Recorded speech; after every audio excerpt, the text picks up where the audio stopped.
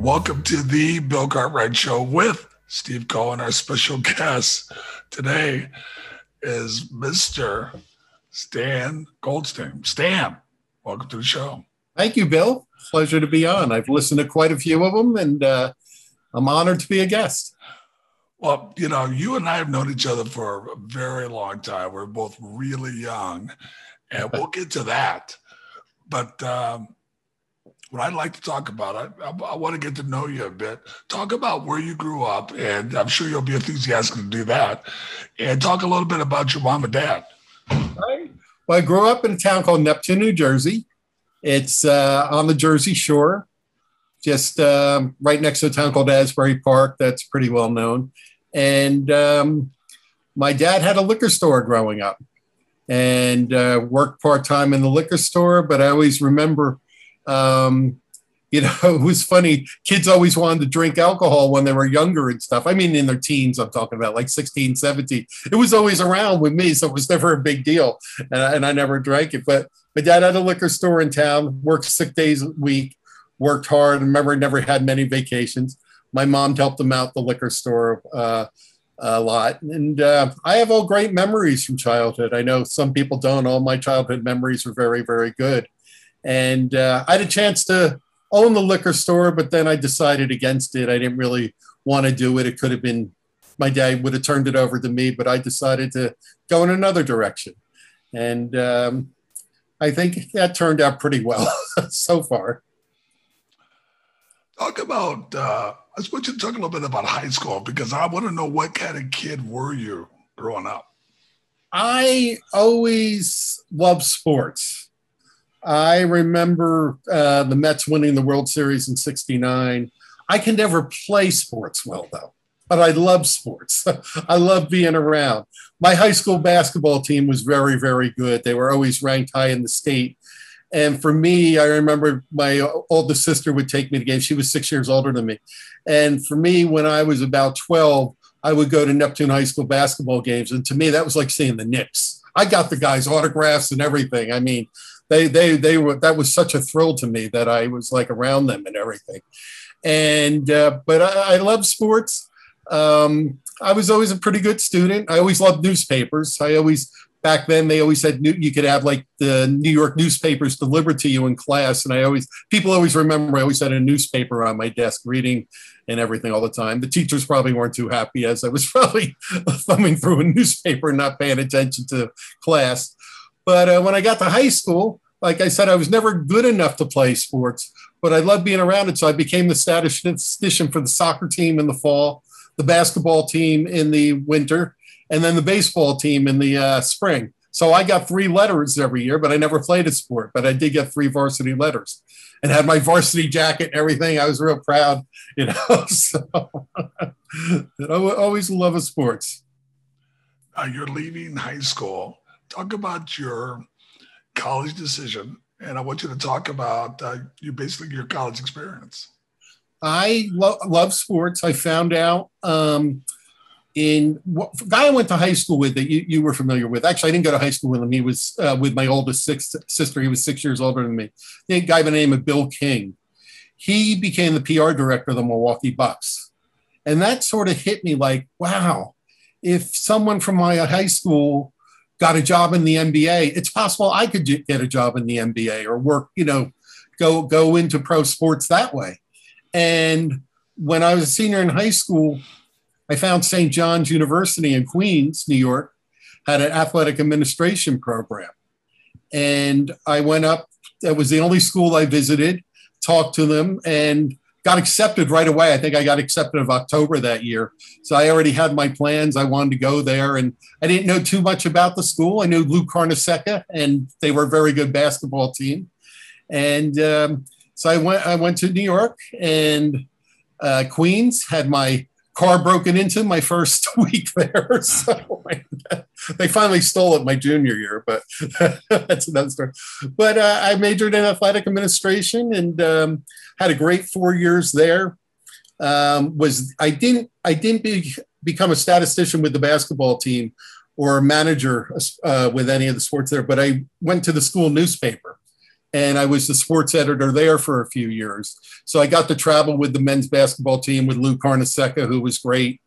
And then I covered baseball too. Frank Viola, who later pitched for the Minnesota Twins and the Mets, and John Franco, who pitched for the Mets.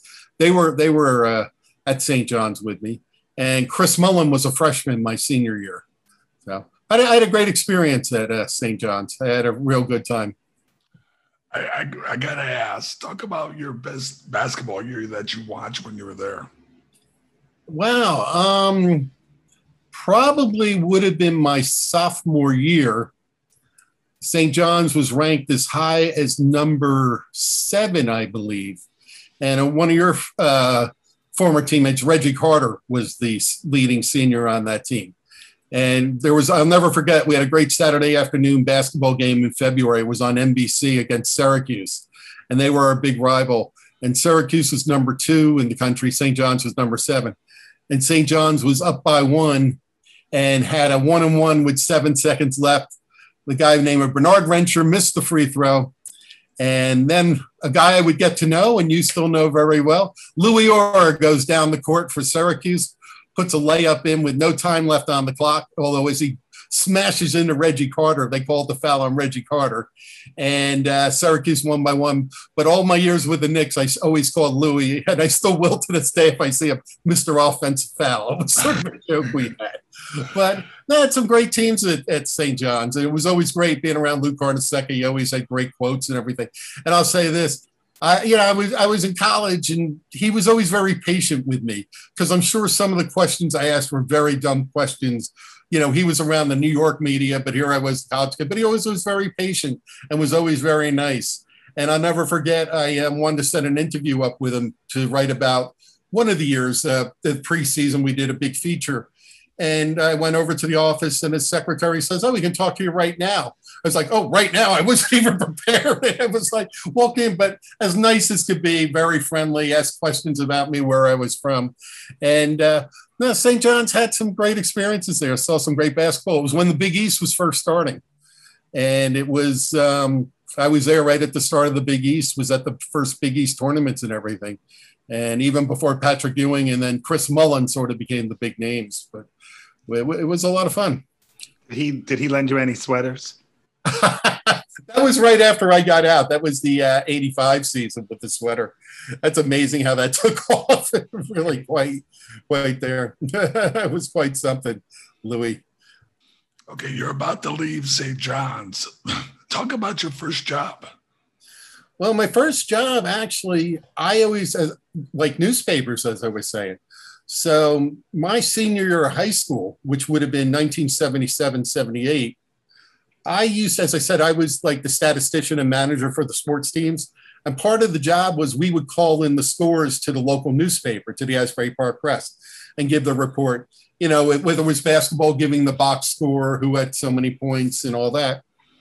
And I had done that my sophomore and junior years. And my senior year, September 1977, I guess they liked me because they said, "You do good. We'd like you to come work for us." And this was the Asbury Park Press.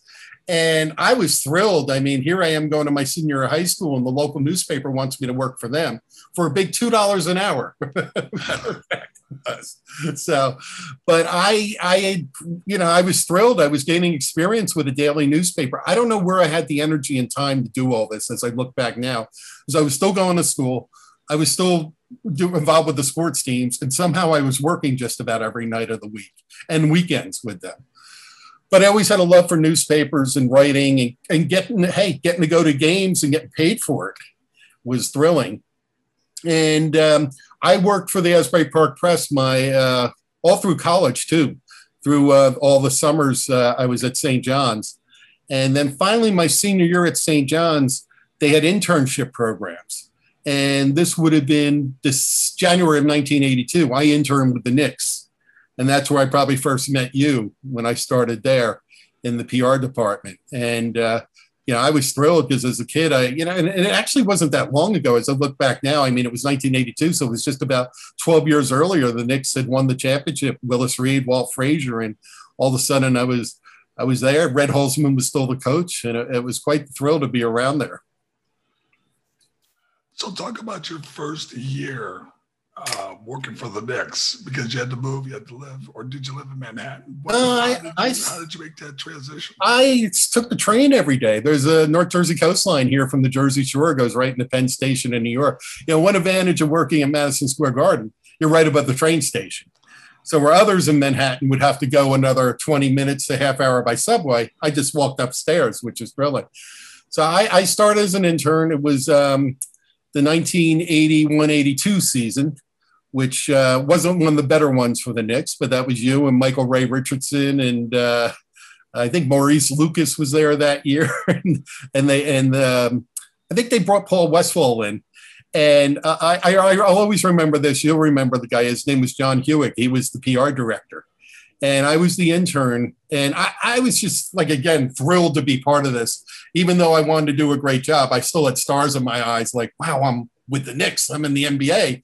And they had signed Paul Westphal to a contract. So John Hewitt invited me to go to Smith & Walensky's Steakhouse with Paul Westphal and two writers, Nat Gottlieb and Tom Greer. Nat Gottlieb was with the North Star Ledger. Tom Greer was with the New York Daily News. And we're at the steakhouse. It's just this 5 of us. And I'm like, you know, I realized this is what expense reports are, that John Hewitt is taking us out to this very expensive steakhouse in New York. And here I am sitting with the newest Knick and 2 of the reporters and having a great steak, and it's all being paid for. And I'm like, I can enjoy this life. I think I could like this life very much. So, and I stayed on with the Knicks. They kept me on. The general manager was a guy by the name of Eddie Donovan, who I'm sure you remember. And he liked me, and he said, I think I may have a job for you, because the internship was only supposed to go to like January to May, when the season was over early April. And he said, I may have a job for you. I'm looking for an assistant. So I was like, yeah, that sounds good to me. And you asked about, did I live in Manhattan? No, they were paying me $150 a week. So, and even almost 40 years ago, that wasn't getting you anything in Manhattan. It wasn't getting you anything in Jersey either. So I still lived at home the whole time. And then I remember I was supposed to only be on for a month. And that month went by and no one said anything to me. So I kept coming to work and they kept paying me. It wasn't until a guy, you'll remember Mel Wall, he was the big finance guy there. He said, they've been paying you this whole time? He goes, yeah. He goes, we have to make you full time then. So the next year they made me a full time employee. I think that was 1982, 83 season, or 83, 84 season. So that was really thrilling for me. And I just remember coming up into Manhattan every day and taking the train in, and it thrilled me. I remember just walking through the doors, Madison Square Garden. It was like, I don't know if you as a player, for me, it was like, oh my God, I'm working at Madison Square Garden. I'm 22 years old. I'm working at Madison Square Garden. This is such a thrill. It really was. Talk about your first game that you saw at the Garden with John Condon on announcing the game. And yeah, these guys are legendary, at least for us. Yeah. Well, when I started, I wasn't on the stat crew then. I was just working the games. Like, we would help the press people set up. We would get quotes after the games and things like that. And then I think it was my second year there, the guy who was the official scorer had to go somewhere else. So, and you'll remember another thing, Carl Martin says to me, you want to be the official scorer? I'm like, yeah. I mean, here I did official start high school. I didn't do it at St. John's. And all of a sudden, I'm the official scorer at Madison Square Garden. I'm sitting next to John Condon, a guy I grew up listening to who's a legend. He was the PA announcer at the Garden. Good evening, everybody. Welcome to Madison Square Garden, the world's most famous arena. and it was just a thrill. And I was always pinching myself like, wow. And I was the official scorer for 5 years or so. I did the big St. John's Georgetown game back in 85, the Chris Mullin, Patrick Ewing game, number 1 against 2. I was official scorer for the Big East tournament for 4 years. And I had the best seat in the house, center court, right there. So that was such a thrill. But, I grew up a Knicks fan. And it was just such a thrill always to be right there. And then Dave DeBusschere became the GM. So here I'm working for one of the guys I grew up practically worshiping. And I'd be in the office, and Walt Frazier would walk in, and Willis Reed would walk in, and it's like, I'm getting paid to do this. Not much, but still, I'm getting paid to do this. This is something. This is a lot of fun. And I think, as you know, I got along with most of the players too. I'll tell you another quick story. Paul Westphal again, who sadly just passed away not too long ago. But when he first started with the Knicks, I was just there, and he told me, I have all this fan mail, and I haven't answered it. He goes, I'll tell you what, can we sit down in the office one afternoon? I must have 300 letters. Will you organize it all for me? And there were mostly people wanting his autographed basketball cards. And he says, organize it all for me, and we'll sit down, and I'm going to sign every single card. I want you to put them in the envelopes and mail them back to the people. So we sat there, and like, I'm a guy who always collected autographs. I wrote to players as a kid myself. And here I'm like, now I'm a part of this. And I remember he gave me like $300 too. And I'm like, it's too good to be true. This is just wonderful. So sit down. And I was thrilled too that, like, where I used to write to players, here was Paul making sure I was thinking that every envelope I sealed, some kid was going to open that and be thrilled that they got their basketball card autographed by Paul Westphal as it went on. Talk about how long you actually worked for the Knicks. I worked about some of your other favorite players, besides myself, of course. Besides you. Besides Bill. Now, Bill was always great. I heard Mike Saunders on one of your podcasts, and Mike said you were one of the best guys, which is true. And I'll get to your question in a second, but I remember looking at Marty Blake's reports. Marty Blake used to be the scout for the NBA who scouted all the college players. And even though I didn't work for the Knicks when you got drafted in 1979, I was going back. He used to put these binders together. Now I'm sure it's all computerized and analytics and everything else. But back then it was the binders of all these players with their opinions on the player and what they thought. And I remember reading Bill's, and it just said, he's a very nice person. So, and I remember saying, I go, yep, he got that right. He's a very nice person. So, but I worked for the Knicks. It would have been January of 1982 to, matter of fact, we're in August of 1987. In that time, I worked for 4 different general managers: Eddie Donovan, Dave DeBusschere, Scotty Sterling for a short time, who I really liked. And then a guy by the name of Al Bianchi came in, and he decided he was going to let, the front office back then was very small. Now these teams have hundreds of people. We had like 8 people in the front office, but Al Bianchi decided he wanted to bring his own people in. So I was 27 years old and I was let go. And, but during that time I worked, Red Holzman was the first coach, Hubie Brown. I was there for all of Hubie's years. And then Bob Hill for the last year. And as far as players, I was there during the Bernard King era, which was a lot of fun. Bernard, he was, and you were there too, was one of the top players in the game before he tore his knee up. And that was always thrilling to work with Bernard. And then I was there for Patrick Ewing's first 2 years. So, and I'll never forget the draft lottery. Sunday afternoon, 1985, it was at the Waldorf Astoria. And you might have felt a little differently because it was your position, but it was just a thrill. I mean, at that point, it hit me like that's what it's like to win a real lottery. I mean, when the Knicks won it, it was just ecstatic how it was. It was like we thought we were going to win a bunch of championships, but Patrick had a great career anyway.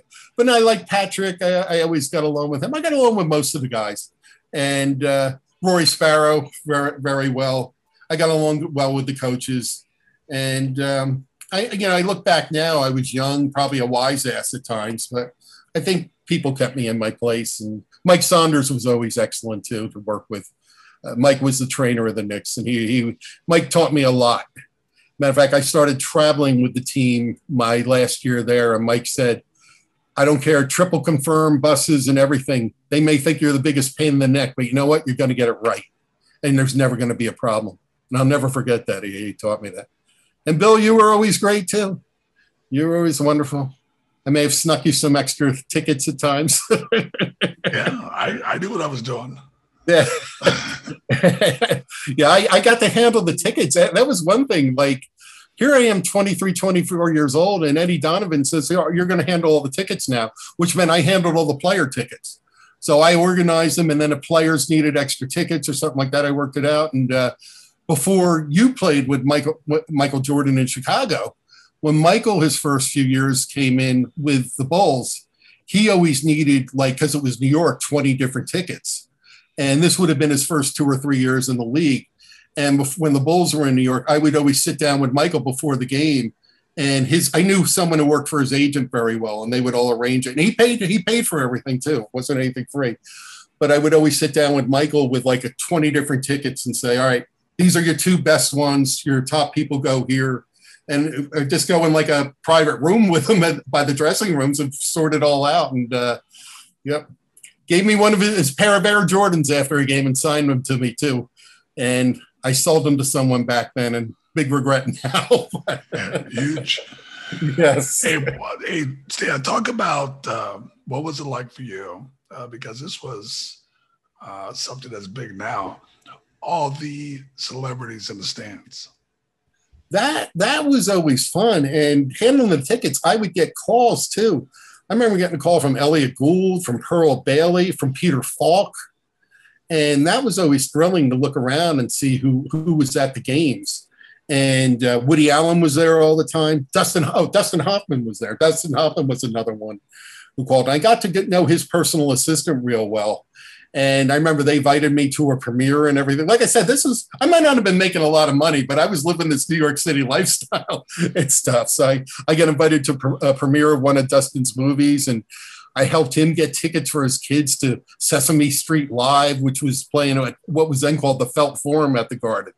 And that was always fun. I remember Bill Cosby was always around our games too. And then I remember one night looking up, and there's Jack Nicholson and Diane Keaton sitting together.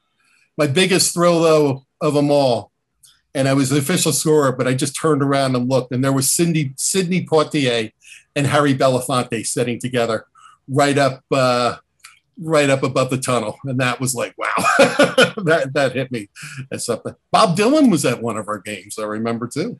He was sitting there with Bill Graham, the promoter from San Francisco. They were sitting there. One of the guys go, I think that's Bob Dylan. I go, yeah, that's Bob Dylan. So it was always thrilling to see who might be around. And of course, when the Lakers were in town or the Bulls with Michael, that's when the big celebrities came out always. So, but Woody Allen was there all the time. I remember that. And Dustin Hoffman was there a lot too.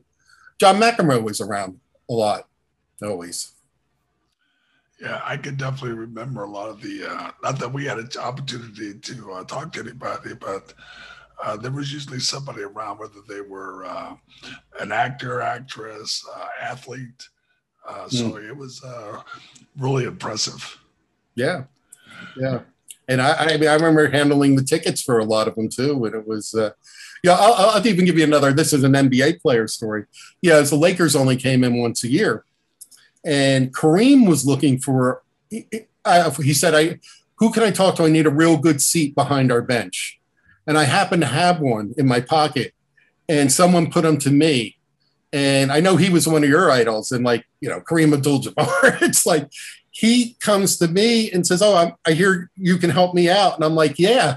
And I'm like, again, I'm just thrilled to be doing this. And he had an autobiography out. I said, sure, I'll give you the ticket. Will you sign your book for me? He goes, absolutely. I'd be thrilled to. So he signed his book and for Stan, Kareem Abdul-Jabbar, and gave him a ticket to use for right behind. But, again, and I remember Magic Johnson even, he's like, I guess I could tell the story.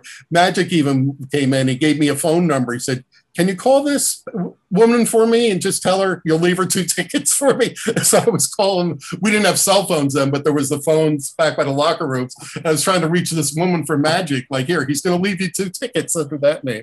So, but yeah, it was always thrilling, Bill. It was always a lot of fun. And I only was there for 5.5 years. And but I still cherish all those memories. And matter of fact, when with the COVID-19, with the pandemic, with the games not being played here in New York, the Madison Square Garden Network ran a lot of the old games they were showing, and it brought back memories. You in a Knicks uniform, and there I was sitting center court and everything. So it was things I hadn't seen in years that I didn't know that film still existed.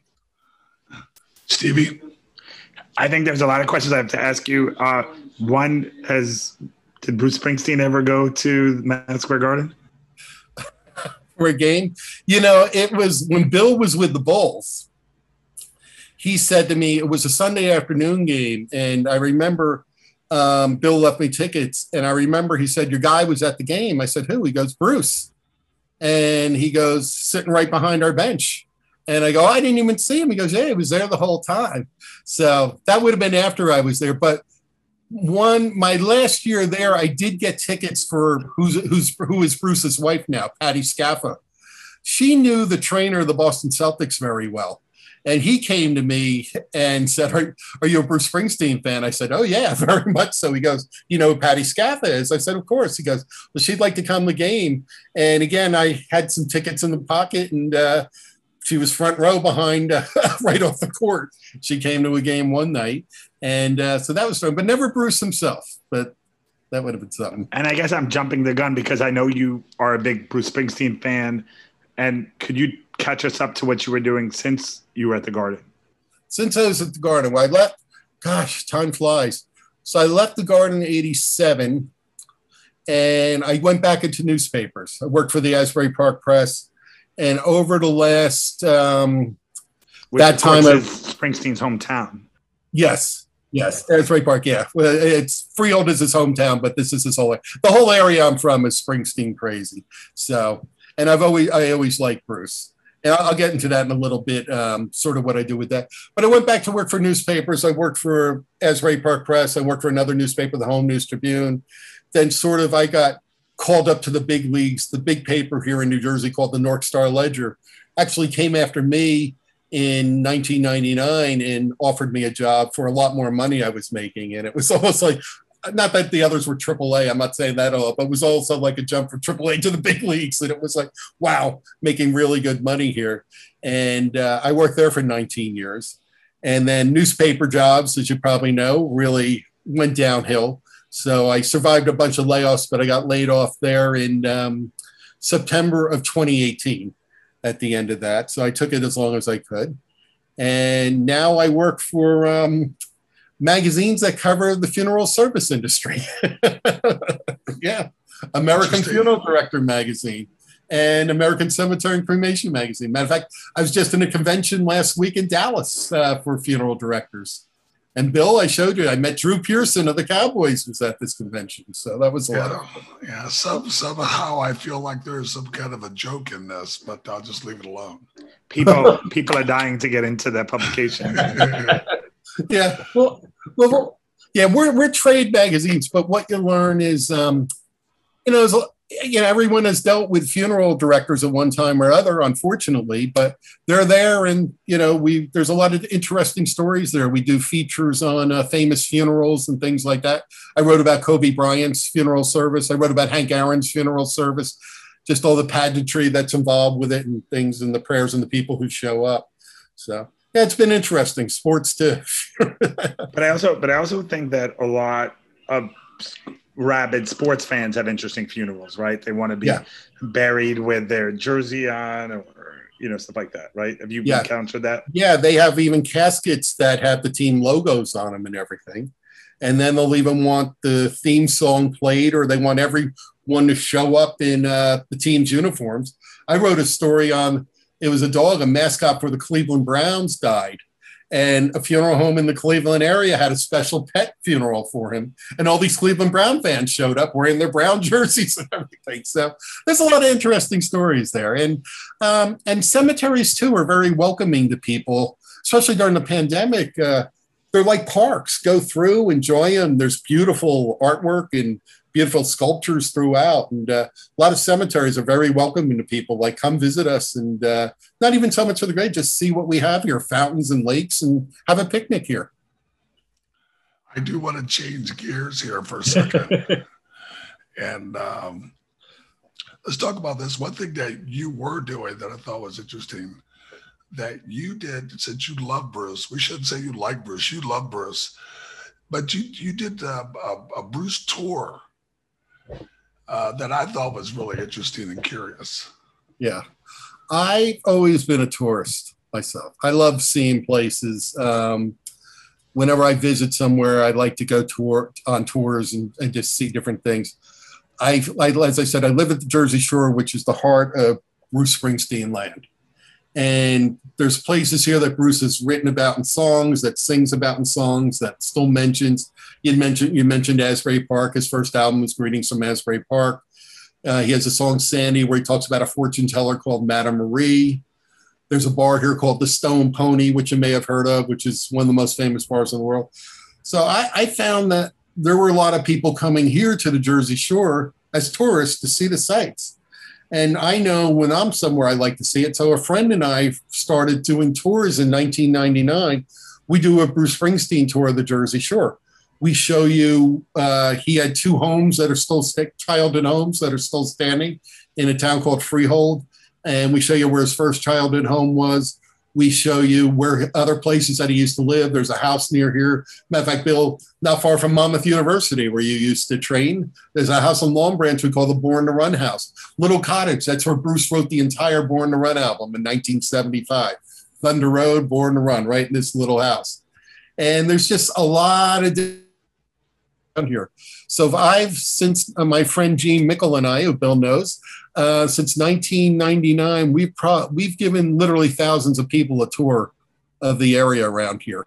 And they come from all over the world, Australia, Europe, parts of, England and Italy and Spain and South America, New Zealand. And it's always fun. I enjoy it. And, show the people around, because I'm always enthusiastic about it. And it's like, I never want, even though, I get paid to do it, I never want it to feel like it's a job. It's like, I love meeting other fans and showing them these things. And there's different photo ops that they like to do and take pictures. Bruce's band is called the East Street Band. And he has a song called 10th Avenue Freeze Out. And there's a corner in Belmore, New Jersey, which is just south of here up to Beach Town. And there's a corner at 10th Avenue and East Street. So all the Bruce fans like to take their picture at that corner. We call it the Springsteen fans Abbey Road shot, where the Beatles fans cross Abbey Road and take their picture. The Springsteen fans like to take their picture here. And then there's plenty of other places in Asbury Park. And I've written a book about it too, Rock and Roll Tour of the Jersey Shore. So we're on our 4th edition now. So you are a fan. Yeah. Or are you a super fan? And I've asked you this before, but it's never been answered. How many times have you seen this guy in concert? Probably 300 to 400. You saw him once. Didn't you see him? You saw him in Toronto, right? In fact, I saw him twice. Oh, where else? So I saw Bruce twice, and I got to tell you, now, I really like Bruce. I think he does a great job. Nobody works as hard as this guy, short of James Brown on stage. For the first 2 hours, I'm good. After that, I'm out. Damn concerts are too long. He was hitting like 3 hours. He was hitting 4 hours 5 years ago. The guy's amazing. He is. But he's got too much energy. He lost me halfway through the concert. Yeah. And he's on Broadway now. He was on Broadway in 2017-18. And then just limited run now, he's back on Broadway for 30 shows. It's sort of the first Broadway show again since the pandemic to come back. So, and I've already seen him once. I'm going a couple more times too. Of course. Stevie, I'm going to give you the last shot. Well, one thing that I noticed with you and everything you do, you have a lot of enthusiasm, and I even get, we have similar backgrounds too, Stan. I get a lot of young people asking me about getting into the sports business, and we get listeners and viewers about that. So why do you think you were successful and are successful? I was lucky. I mean, it is some luck. It is right place at the right time. I also worked hard at it too. I remember when I was at St. John's University and interning in New York, there was a big snowstorm, but I was able to take the subway into work. And I remember the one person still in the office, guys, can't believe you're here. And I walked in and I was like, no, I was able to make it in. I wasn't driving. I took the subway in and I was able to make it in. And I remember another time they had stacks of newspapers. Back then, way before the internet and everything else, they used to get the newspapers and they were just sitting there.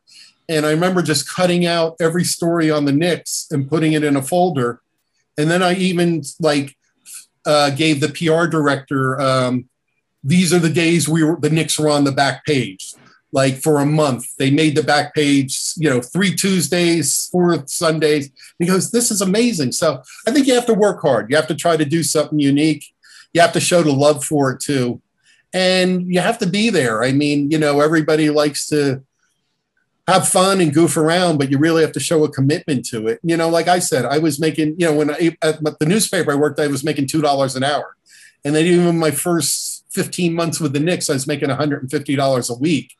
But I stayed with it. I was just thrilled to be a part of it. I think there's a part where that does run out after a while, where, the novelty wears out and you do have to make more money. But you just have to show a love for it. You have to show a commitment for it and a dedication for it. And, if someone asks you to do something, do it. Don't have them ask you twice. And if you don't understand, ask. I know that's simple stuff, but that's things that I always found. But you also took initiative, like you mentioned, like with some of those examples, right? Like you didn't wait to be asked. Right. And the other thing too, if they tell you you're done in a month or you have a month to work, but no one says anything after that month, that you're still coming in and you're still getting a check, still work. That's what I did. It's like, I like this. I'm not going anywhere unless they tell me to. And no one said a word. That's the George Costanza move, right? Yes. Yeah, thank you so much for being on. All right, Bill. It was awesome. My pleasure. Thank you. I'm thrilled to be a part of this. Thank you very much. Yeah. And we're definitely going to have to, now you can take Stan on the tour. I'm not going to go because he's in New York, but we definitely got to you got to come back out here and come back out west, and we'll do some San Francisco Giant stuff out here. Yeah. And USF Dons. There you go. University of San Francisco. Yes. Nice. And Bill and I went to a Giants game a few years ago. Yes. Had very good. I got the tickets. They were very good seats. And excellent seats. Yeah, Arizona Diamondbacks, I remember. Yeah. And your Giants are great this year. Best team in baseball. Yeah. That's what we expect out here. All right, Stan. Awesome.